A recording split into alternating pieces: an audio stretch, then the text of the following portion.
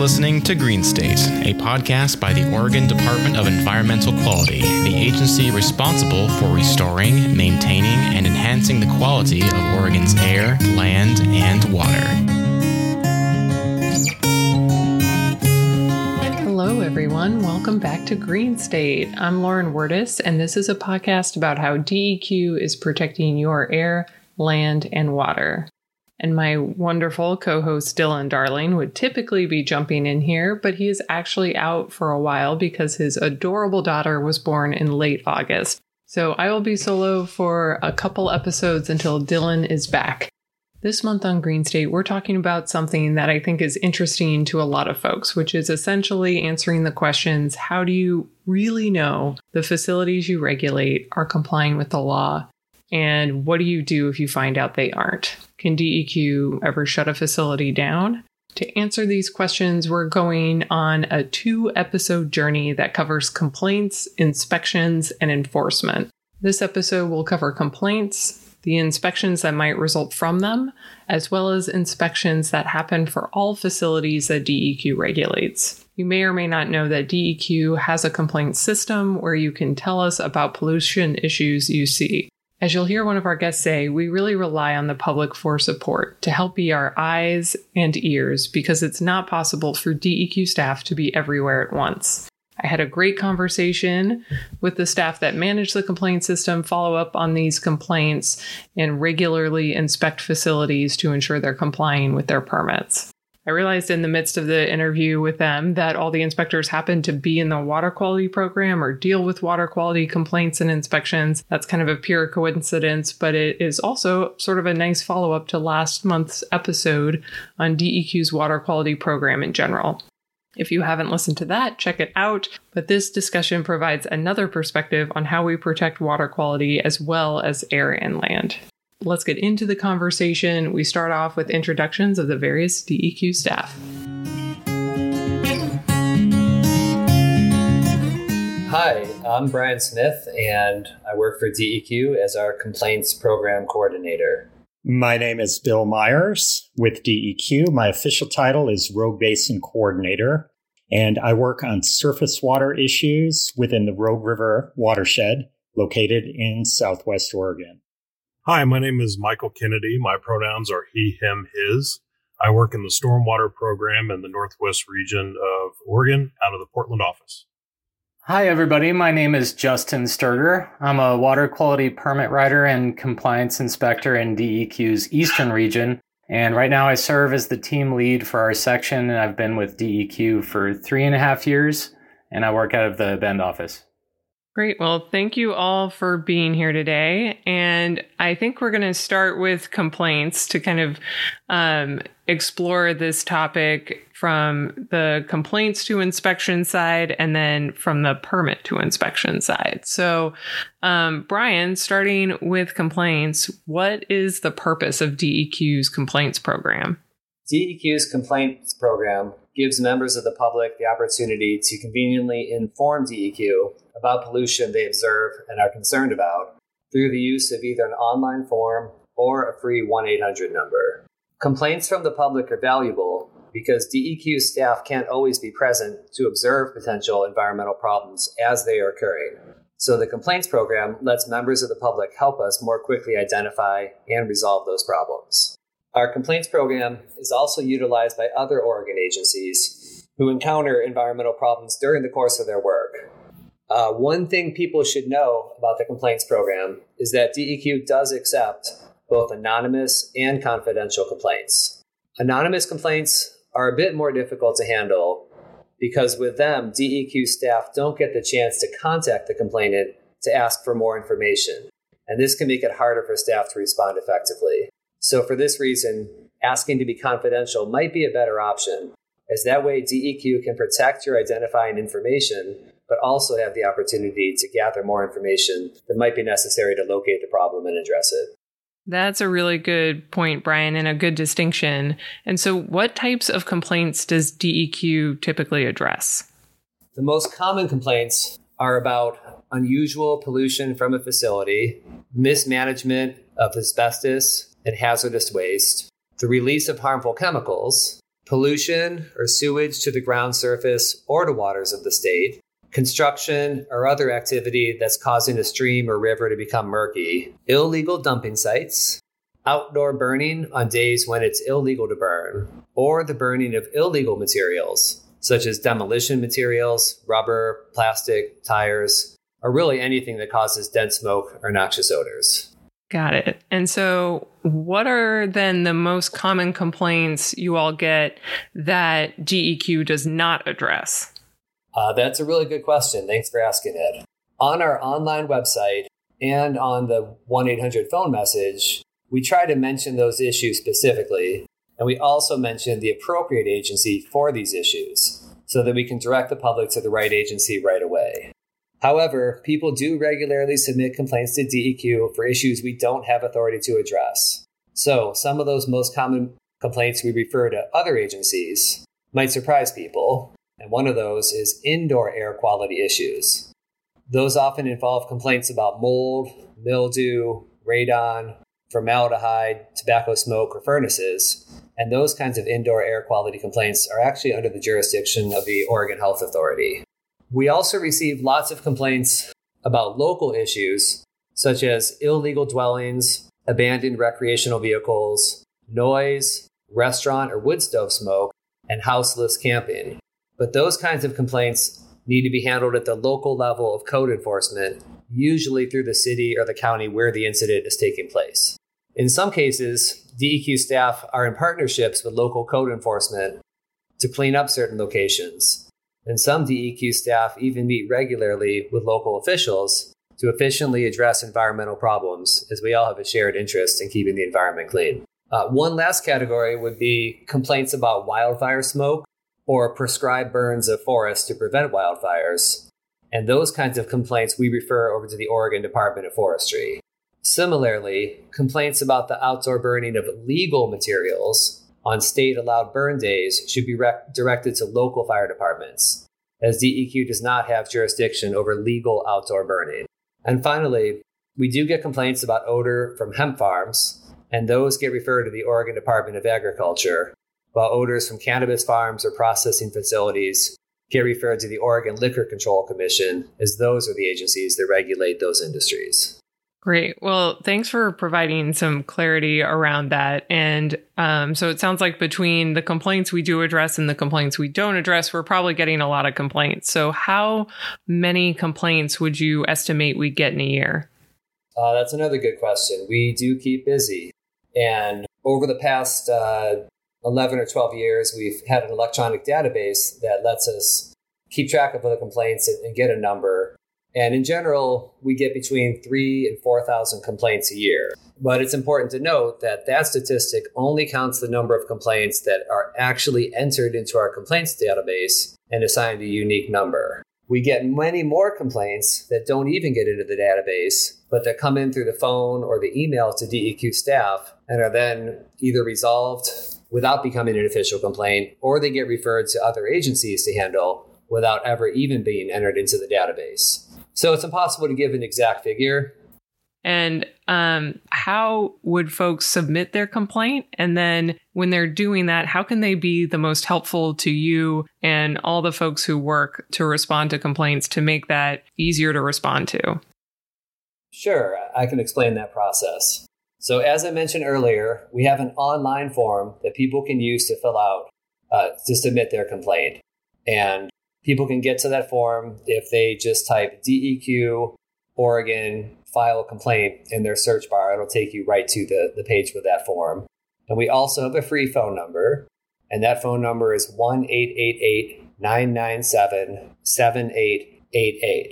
However, that said, we prefer that people use the online form because the form has a set of questions that allow people to give DEQ the information we will need to respond to the complaint. So for that reason, we really do encourage people to use the online form if that's at all possible. And if that isn't possible, you can definitely get in touch with a DEQ staff person who will fill out the online form for you to make sure the complaint can be handled. Great. Well, thanks so much. That's really helpful information. And then Bill is with us today and is one of the people who then responds to the complaints that come in through the system that Brian was just describing. And so, Bill, what does it look like on your end once someone has submitted a complaint? Thanks, Lauren. I get a basic form or a connection to our complaints database that has some pretty basic elements in it. So what is a complaint? Complaints that come to me, I work in the water quality program. So complaints that come to me are typically something has been discharged into a stream, a river, or a pond, or is likely to get into those waterways. Other information is where is it? Typically in the form of an address, maybe a tax lot number, even a GPS location. Then as much information as can be provided as to who is responsible. Do you know the landowner? Did you get the business name off of that truck that you saw? The more information that we can get, the better. That helps us be more efficient and more effective. For the complaints that come in, most of the time, I will call the complainant back for more information. Yeah, that makes sense. And so you're saying you respond to these water quality complaints. About how many do you get in a year? And do you ever see any patterns in kind of how those complaints come in, when it rains a lot, or just kind of curious about how they show up? That's a really good question. In the water quality program in Southwest Oregon, so that's in the Rogue Basin, we typically get 50 to 60 complaints per year. And they come in, it's 1 or 2 complaints per week. However, we typically get more complaints in the fall when it's raining. And then also in late spring, I think when people are out and about and they've got questions about things that they're seeing. Okay. And then, you kind of described, the bit of information that does come into you in the form of this form that's been filled out by folks or a voicemail. After that, how easy or hard is it to sort of track down the complaint? I'm imagining that someone could see something in a stream or pollution in the air that concerns them, but by the time you get there, that those same conditions might not be present. That tends to happen a lot. Tracking down the source of, let's say, brown sediment-laden water that can harm fish and wildlife is tough, but we can usually figure it out, especially if it's happening again and again. That's where I'll work with the complainant. We go out the first time, we take a look, we don't see it. If it happens again, please give me a call. Where did you see it? When did you see it? It's as important to know where you didn't see it as well as where you did see it. So that helps us narrow down the reach of the stream where the pollution is occurring. DEQ then collaborates with other agencies to figure out what activities might be taking place in the area. Like I said, in most cases, we will figure it out. We'll figure out the source. Hey, Lauren, can I jump in with a little anecdote onto that? Yeah, I'd love that, Mike. I don't work complaints as much as I used to, but sometimes these complaints, they don't turn out quite the way that you expect. And for an example, we a couple of years ago got a complaint from a city up here in the Northwest region of a construction site discharging a lot of sediment to a stream.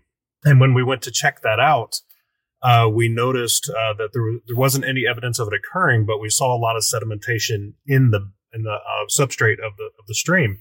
So we started walking in the water upstream, and we found the construction site, and there was a bridge over the creek, and there were some guys sitting on the bridge. And so we asked them, they were quite surprised when we just appeared out of nowhere, right? And they're like, no, it's not us. And this happens a lot. This happens several times a year. And then the homeowner came out and said, yeah, why are they blaming us for it? It's the city. So we started walking up the stream a little bit more with this new information. And what we ended up finding in the course of our investigation is the city had numerous catchments up in the headwaters of this creek for drinking water. And they would go through and effectively blast out to clean these dams, releasing huge amounts of sediment multiple times a year that would silt in the creek. So these investigations can go way out into space. They don't always end up being what you think they're going to be. It can be very interesting. Yeah, and I think you gave a really good example there of sort of literally sort of following the trail to figure out exactly what the source of pollution is. And I was wondering, for complaints, after there's been a complaint and you find out what the source is, kind of what is your path to enforcement, and does it always sort of look the same? What happens if it's just, a private property owner and they happen to be doing something and don't know they shouldn't be doing it? How does that sort of play out in terms of enforcement? When we're talking enforcement actions, it really depends on the type of violation. So oftentimes with landowners, we will provide technical assistance. So give some guidance and some advice. We may issue a warning letter with corrective actions. There's no penalty associated with that. However, the property owner is required to correct whatever that pollution source is and fix it. So not all of our enforcement actions result in a monetary penalty. However, when needed, we do have that ability to issue monetary penalties. And it's important to point out that we in the water quality program and in the agency as a whole, we have what's called the staff enforcement guidance, which helps direct us for what type of violation gets what type of response. So if someone is causing pollution to waters of the state, it could be a lower level of a pollution discharge or a high level of pollution discharge. The effect of that can also drive the outcome of that enforcement action. That makes a lot of sense. And I'm sure it's good to have guidance just, to help all of you do your jobs and to make sure that there's consistency across the state. And of course, we'll be getting into that more in the next episode when we talk to our enforcement folks. So Brian and Bill, thanks so much for kind of detailing out the complaints to inspection side. And then Mike, you're sort of our hybrid person and also do, permit and inspections and those sorts of things. So I'm wondering if you, Mike and Justin, can describe how your jobs differ from what Bill and Brian were describing. Yeah, Lauren, if it's okay, Mike, I'll start. So our jobs differ a little bit, or at least mine does, in that my primary work is with facilities that are under an active permit or that are applying for a permit. I'm an assigned compliance staff person to a number of permits. We have about 320 in the Eastern region that I work with. And those facilities might get a complaint about them, and we investigate that complaint. They also may self-report violations. So we do investigations based on not just complaints, but self-reporting by the permittee. But complaints, I would say, come up for our group probably just a couple times a month. And so our primary workload is not complaint investigation, at least in the wastewater permit world, but it's mostly through compliance issues through the monitoring reporting required by our permits. But I also work with inspectors of other programs like our stormwater folks. Mike and I go out on inspections together, and we work with our solid waste and air quality staff to make sure that we're addressing things from a cross-media collaboration perspective. And we also, of course, still regularly work with our Office of Compliance and Enforcement when we need to issue violations or need to work with them on interpretation of our guidance and actually sometimes take formal enforcement action. I think a really good way to look at it, one of the big differences is the complaints side of things typically is focusing on a non-permitted pollution source. But when you have a facility that has a permit or you have a construction site that has a permit, that permit is a vehicle for them to discharge a set limit of pollution, because every activity is going to generate some level of something that runs off of their site. So through the permits, they set these limits or they set benchmarks that have to be met. And some of the enforcement that comes out of that is because of an exceedance of those standards. For the industrial sites, they're a little more long-term, so they've got a little more skin in the game to keep things clean. So we don't really get very many complaints about industrial activities. Okay. Yeah, that's a helpful distinction.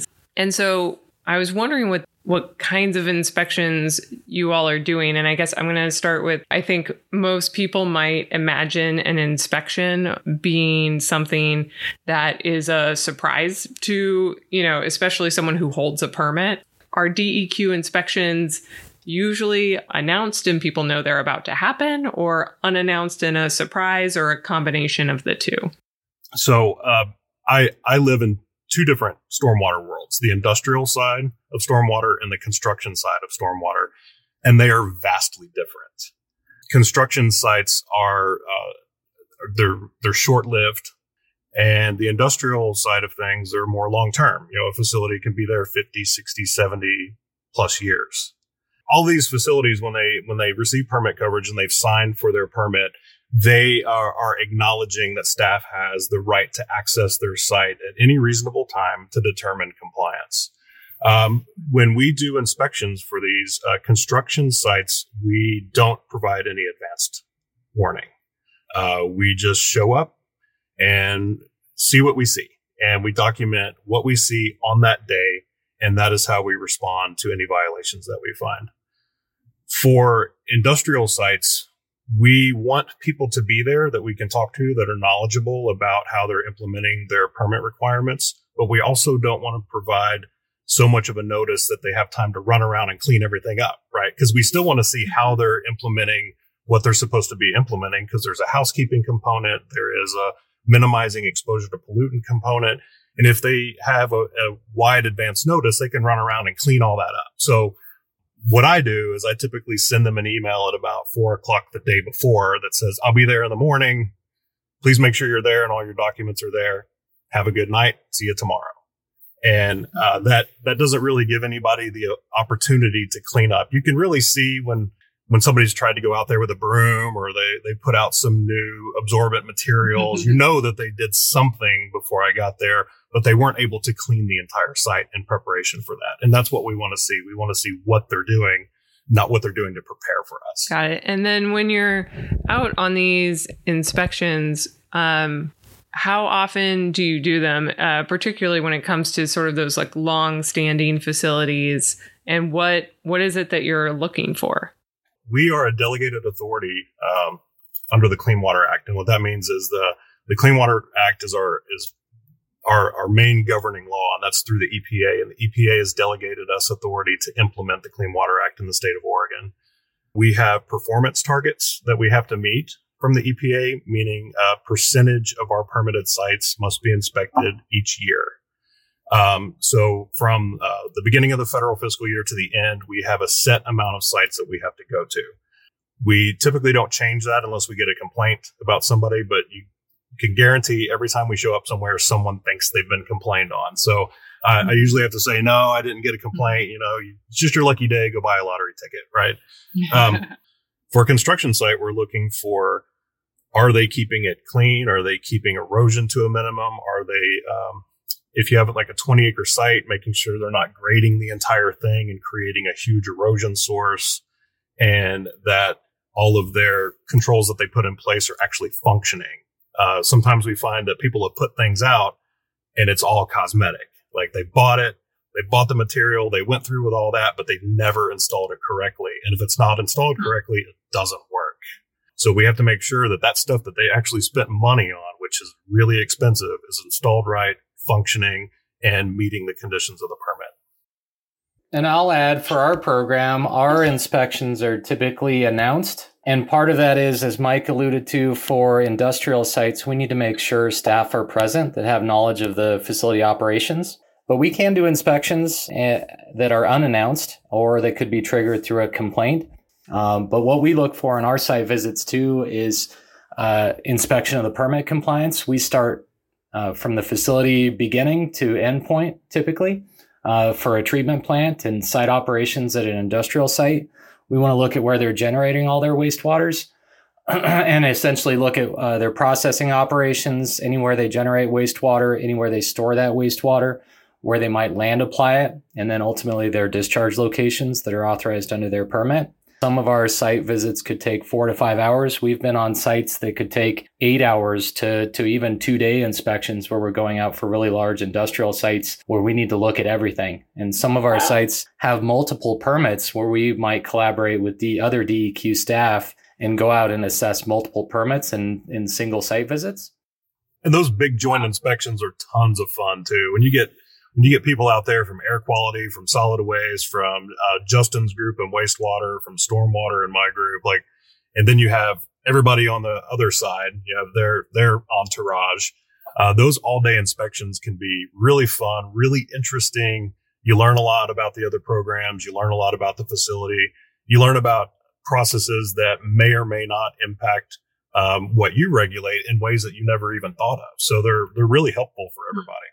Yeah, that sounds like a great system to have in place to just make sure, that all of the different departments, like you're saying, aren't working in silos that, like you just described, Mike, that, if something about solid waste is impacting something about water quality. And so it's great to have that coordination. And given what you're describing, this now feels like a question that could be really hard to answer. But how often would you say that you find a violation? Well, I think the best way to answer that is when I don't find one, I let everybody know how excited I am. And truth be told, when I do an inspection on a facility that I've never been to before, chances are I'm going to find a violation. And not all those result in a formal enforcement. Some of them just get a warning notice, and that's our opportunity to help them get into compliance. But construction sites are a little different. Those typically result in formal enforcement actions every time we go.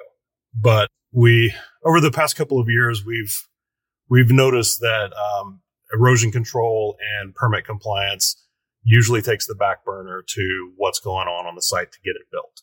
I would add, Lauren, for our wastewater permits, we have a very high rate of issues that we find and violations we find on site. And as Mike said, those can be things we might just issue a warning letter for or might issue an actual formal enforcement action. But unfortunately, we do have a pretty high rate of compliance issues that we find across our sites. Our permits are lengthy. They can have a lot of monitoring requirements, especially a NPDES permit assigned to a large facility, a major facility. It is a lot for facilities to maintain and track compliance with. I'd say most of our facilities do try to do a good job, but even at that, we do find issues out on site. And so our inspections are very good for us to go out and touch base with these facilities. But so we do look at these as frequently as we can, but we do identify violations at a lot of our inspections. You've talked a bit about, the enforcement process and having guidance and that sort of thing. But the other thing I feel like I keep hearing you mention is also, sort of warnings and technical assistance and really the drive to get people into compliance as a focus, that these inspections are not our surprise kind of gotcha moment. They're just, let's all be on the same page here and protect the environment. I'm curious what that technical assistance sort of looks like and what it is you find yourselves helping people with the most. Lauren, a lot of the complaints that I'll get are materials that are stored in a place where it's likely to enter waters of the state. So that is considered a Class 2 violation, as previously mentioned in our guidance. So that would warrant a warning letter and some corrective actions. So that's an opportunity for DEQ to provide some guidance, some technical assistance on some things that they can do. The landowner, we won't necessarily tell them what they have to do in terms of dealing with that material, but we can tell them what they can't do. And that is that material can't end up in the river or the stream, that's adjacent to the pile. So a lot of times it's those types of discussions. Yeah. When you look at this through the permitted lens, I want to be clear that these permits are not punitive actions. They are designed to make sure that our shared resource, our rivers, streams, lakes, wetlands, ocean, are fishable, swimmable, drinkable, and enjoyable for all of us that live in Oregon, right? There's a special reason why we live here, and our water is one of it. So these permits have triggers in them, and us as DEQ staff are here to help them meet those. When a facility has an industrial permit, they are allowed to discharge certain levels of pollution. If they exceed what we call benchmarks, they have to take a corrective action. A lot of them will reach out to us, and some of them are even newly installed as the site environmental manager, asking, how do we do this? What do we do? How do I get my zinc levels down? How do I get my copper levels down? And it's our job to ask the question, well, what do you do out here? What is your main industrial activity? You have all these things that are pollution sources that you wouldn't really think about. So we offer advice, because if they continue to have exceedances, they have to do facility-wide advanced treatment systems to get that stuff out of the water so that it's not harming the waterways. So we do work very closely with our facilities to make sure that they're taking small steps along the way, making little tweaks here and there in their site process to make sure that they're bringing that pollution level down. Number one, to keep the rivers clean, but number two, to keep themselves from spending hundreds and hundreds of thousands of dollars installing facility-wide treatment for their stormwater system. And I'll add as well, we try to touch base with our permitted sources in the wastewater world for sure on a more frequent basis than just through the inspection process. So we have routine reports that are required to be submitted, but we reach out to facilities and we provide each permitted facility with a compliance contact that they can reach out to for questions about their permit. And we get calls, our staff, our team gets calls every week from facilities asking questions about their permits. The most successful facilities are ones that reach out to us in advance of having an issue, having a problem. And so the sites we hear from a lot are typically in really good shape. The sites we don't hear from very often, those are the ones we probably find compliance issues with more frequently on an inspection. Yeah, when it comes to a permitted facility, the more they communicate with us, really the better off they are. They're asking questions, they're wanting to know our advice on things, their consultants are calling us. The ones who never reach out, or the ones who don't return calls, or the ones who don't submit their required reports, those are the ones that are going to land up on our inspection list. That's a good point, Mike. So when we craft our inspection lists for each year, one of the things we do is actually plan our routine inspections to keep up with our EPA targets. If we have a facility that we know has had issues in the past or has reported some non-compliance to us of late, or more recently, then we typically will want to add those to our inspection list to go out and actually touch base physically with that site, take a look at their operations. So we do help guide our inspections around actually compliance issues or facilities where we might think there's a heightened issue of non-compliance. I hope you all got as much out of that discussion as I did. Here is what I heard from the conversation in summary. 1, DEQ gets a lot of complaints. The numbers Brian cited added up to 11 per day. 2, those complaints go to folks like Bill, who use technical assistance, warning letters, or enforcement as appropriate to follow up. 3, complaints really follows the trail and goes upstream to track down the sources of pollution. And at the same time, DEQ conducts inspections both announced and unannounced at permitted facilities to make sure they're complying with their permits. And last, DEQ does find violations, especially in large, complex facilities, but tries to offer a lot of resources to those facilities to ensure they have the best chance at compliance to protect our air, land, and, especially in this episode, our water. And just one final comment from Mike Kennedy about the importance of your role in reporting pollution. Like he said, there's thousands and thousands of complaints that come in a year, and there's just a handful of us. So we need those eyes. We need those ears. So if they're taking photographs, if they're taking video, if they get a picture of the name of the boat, we have to do a lot of interviewing. It's really like environmental law and order, right? We're investigating what's going on. So if they collect a really good amount of information for us, sometimes we don't even have to go. So as you can see, the staff I talked with took us all the way up to the point of enforcement. And when it's time for a fine to actually be issued, that goes to our Office of Compliance and Enforcement. How enforcement works will be next time on Green State, and we'll be joined not just by DEQ enforcement, but EPA, as well as the Northwest Environmental Defense Center, an all-volunteer group of lawyers that tracks and advocates for environmental compliance. See you next time on Green State. Thank you for listening to Green State, the Oregon Department of Environmental Quality's podcast, and thanks to all the voices who contributed to the conversation. Our music is by Jason Shaw at audionautics.com. If you enjoyed this podcast, make sure you subscribe so you get our upcoming episodes. You can listen pretty much anywhere you get your podcasts.